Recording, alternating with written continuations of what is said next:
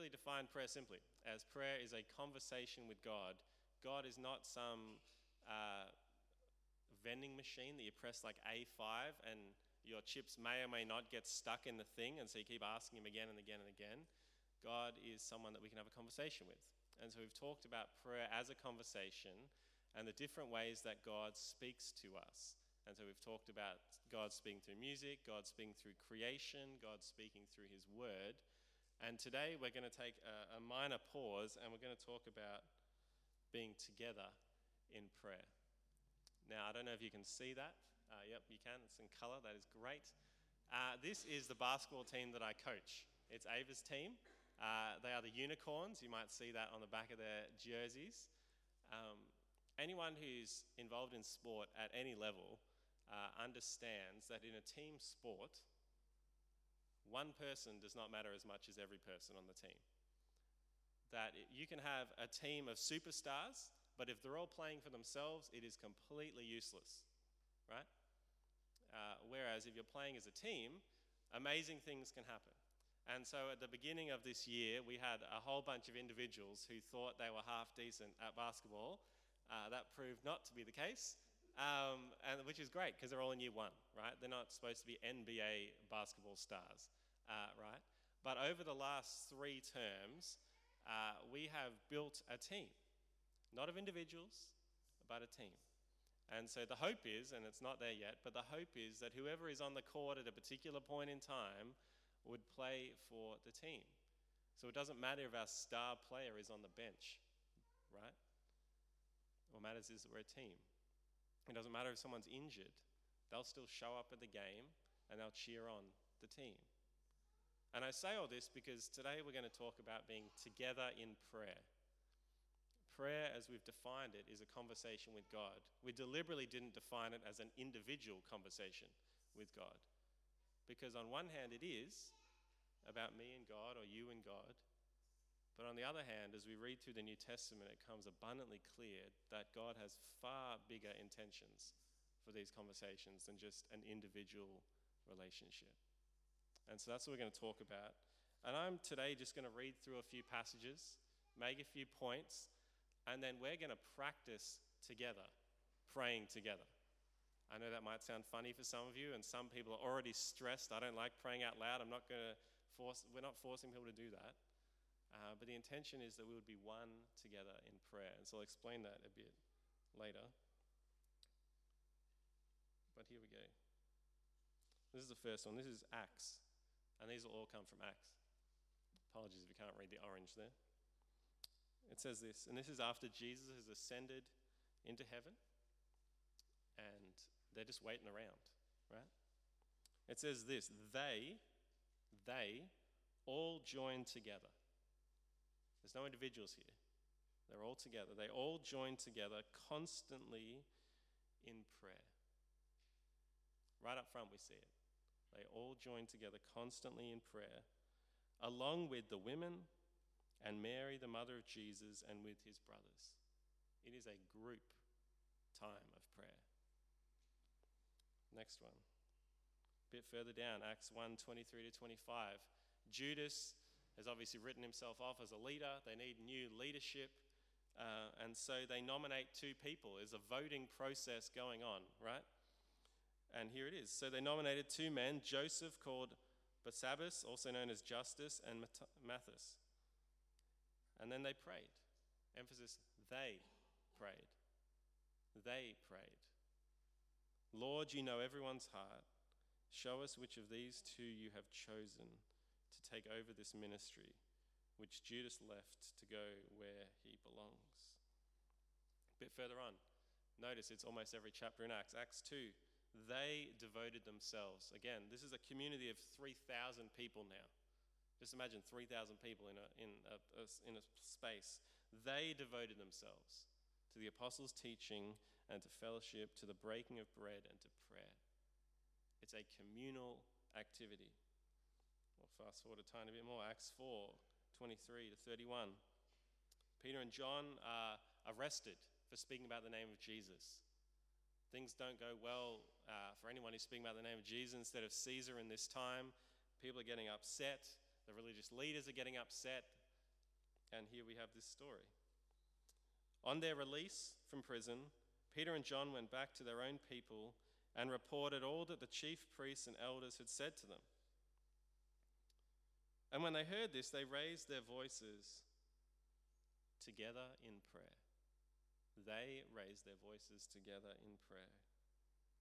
Sovereign Lord, they said, you made the heavens and the earth and the sea and everything in them. You spoke by the Holy Spirit through the mouth of your servant, our father David. Why do the nations rage and the peoples plot in vain? The kings of the earth rise up and the rulers band together against the Lord and against his anointed one. Indeed, Herod and Pontius Pilate met together with the Gentiles and the people of Israel in this city to conspire against your holy servant Jesus, whom you anointed. They did what your power and will had decided beforehand should happen. And here's their prayer. Now, Lord, consider their threats and enable your servants collectively to speak your word with great boldness. Stretch out your hand to heal and perform signs and wonders through the name of your holy servant Jesus. Verse 31, after they prayed. It's not one person praying, it's not the leader at the front, it's after they prayed.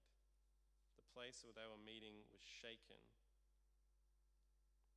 and they were all filled with the Holy Spirit and spoke the word of God boldly. It's a collective thing.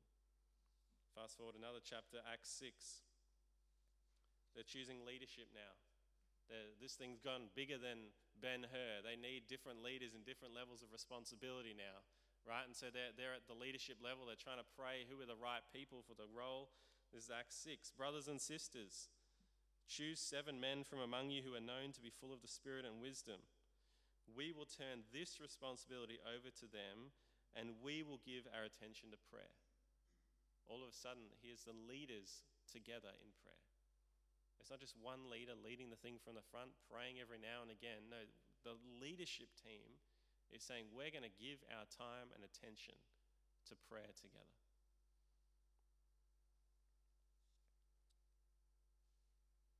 This proposal pleased the whole group, and they chose Stephen, a man full of faith and of the Holy Spirit, and they also chose Philip and Pronocus and Nicanor and Timon and Parmenas, and that sounds like Parmigiana, and Nicholas from Antioch. And they presented these men to the apostles, who collectively prayed and laid their hands on them. It's a collective prayer of the leadership. Acts 8. All of a sudden, God's word had gone to the next area. Jesus had said, it'll go from Jerusalem to Samaria to the ends of the earth, right? And all of a sudden, we're in Samaria now. And here we are. And the apostles in Jerusalem, when they heard that Samaria had accepted the word of God, they sent Peter and John to Samaria. And when they arrived, what did they do? They prayed. Peter and John. Here's 2 people now praying together, right? Peter and John. They prayed for the new believers there that they might receive the Holy Spirit, because the Holy Spirit had not yet come on any of them. Fast forward again. Acts 12. King Herod is arresting people now. It's not going great for these disciples, right? They're getting arrested, they're getting thrown in prison, all sorts of things. And it was about this time that King Herod arrested someone who belonged to the church, intending to persecute them. And he had James, the brother of John, put to death with the sword. And when he saw that this met approval with the Jews, he proceeded to seize Peter as well. And this happened during the Feast of Unleavened Bread. And after arresting Peter, he put him in a prison, handing him over to be guarded by 4 squads of 4. So 16 people are guarding this guy, right? And Herod intended to bring him out for public trial after the Passover. So Peter was kept in prison, but the church, this is now 5,000 plus people, right? But the church was earnestly praying to God for him. It's not an individual pursuit. The church together is praying to God for Peter. Continues. The night before Herod was to bring him to trial, Peter was sleeping between 2 soldiers, bound with 2 chains, and sentries stood guard at the entrance. Suddenly an angel of the Lord appeared, and a light shone in the cell. He struck Peter on the side and woke him up. "Quick, get up," he said. And the chains fell off Peter. Then the angel said to him, "Put on your clothes and sandals," and Peter did so. "Wrap your cloak around you and follow me," the angel told him. Peter followed him out of the prison, but he had no idea what the angel was doing was really happening. He thought he was seeing a vision. They passed the first and second guards and came to the iron gate leading to the city. It opened for them by itself, and they went through it. When they had walked the length of the one street, suddenly the angel left him. And then Peter came to himself. And he said, "Now I know without a doubt that the Lord has sent his angel and rescued me from Herod's clutches and from everything the Jewish people were hoping would happen." And when that had dawned on him, which would have been quite an awakening, he went to the house of Mary, the mother of John, also called Mark, where many people had gathered and were praying. They hadn't stopped. Where many people were gathered and were praying. Acts 13. Now in the church at Antioch there were prophets and teachers: Barnabas, Simeon, Lucius, Manaen, all these people. And while they were worshipping the Lord and fasting, the Holy Spirit said, "Set apart for me Barnabas and Saul for the work of which I have called them." So again, it's a leadership task. We're anointing people and appointing people for something. We want to make sure they're the right people for the role. Let's pray about it. Let's do it. And so verse 3, so after they had fasted and prayed, again, it's not an individual thing. After they had fasted and prayed, they placed their hands on them and sent them off. Acts 14. They preached the gospel in that city and won a large number of disciples. Then they returned to Lystra and all these other cities, strengthening the disciples and encouraging them to remain true to the faith. "We must go through hardships to enter the kingdom of God," they said. Paul and Barnabas appointed elders for them in each church with prayer and fasting, and committed them to the Lord in whom they had put their trust. I hope you're getting it by now, that it's not an individual thing all the time. Right? Continues, Acts 20. "Now I commit you to God and to the word of his grace," this is Paul speaking, "which can build you up and give you an inheritance among all those who are sanctified. I have not coveted anybody's silver or gold or clothing. You yourselves know that these hands of mine have supplied my own needs and the needs of my companions.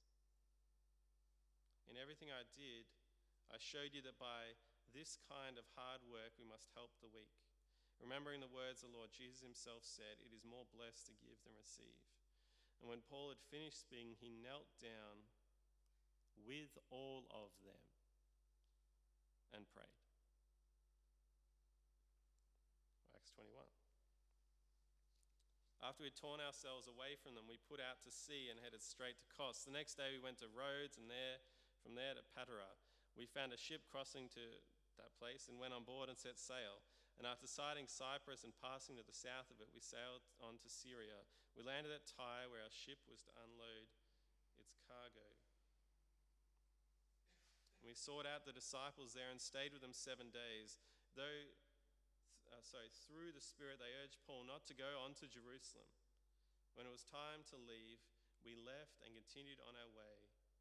All of them, including wives and children, accompanied us out of the city, and there on the beach we knelt to pray." We knelt to pray. "And after saying goodbye to each other, we went aboard the ship, and they returned home." Together in prayer. It's an invitation to something more than what we currently experience. I have a weekly call with my best friend on a Friday morning, and we have the joy of praying with each other as I'm walking the dog by the beach, as I walk back home. There is just a beauty and a richness to praying with him, someone who knows me, someone who knows all of what I've gone through, just praying together, being united in spirit. And God's invitation to us as a congregation, as a people, is to be together in prayer. And that can look like 2 people, that can look like the leadership team, which the leaders will pray for this church every single week. You will see most of the leaders in that prayer room praying. Once a month, the leaders will spend probably about an hour praying at the start of a deacons meeting for this church and the people here. All the time the leaders are praying, right? Which is super encouraging. Or it might be as we gather together in prayer, maybe it's in a small group, maybe it's out the back. If we need prayer, whatever it is, praying together is a beautiful gift. And God's invitation to us is not simply to have a relationship with Him, which is an amazing gift, but to do life together, to interact with God together. Sash and I, when he was doing his music week, all throughout that next week, all these songs came into my mind, and I just messaged them, and we were mutually encouraging one another. And I think that's the image that I have, this mutual encouragement. We're continually praying, we're building one another up, we're continually leading each other towards more of who God is for us. I think it's a beautiful thing. I compare it somewhat to a marriage. When you think about marriage, you're not just individuals anymore. 2 become one. And all of a sudden the question is not what's good for me, the question is what is good for us. What is the right decision for us together? It's not about selfishness. It's about honoring the other person and them honoring you in such a way that you're trying to build something as imperfect human beings, right? And so as we come with our own individual relationships with God and come together, we can share a life that is much richer. We can encourage each other when we're down. We can encourage each other when everything's going great. We can pray for one another when we need.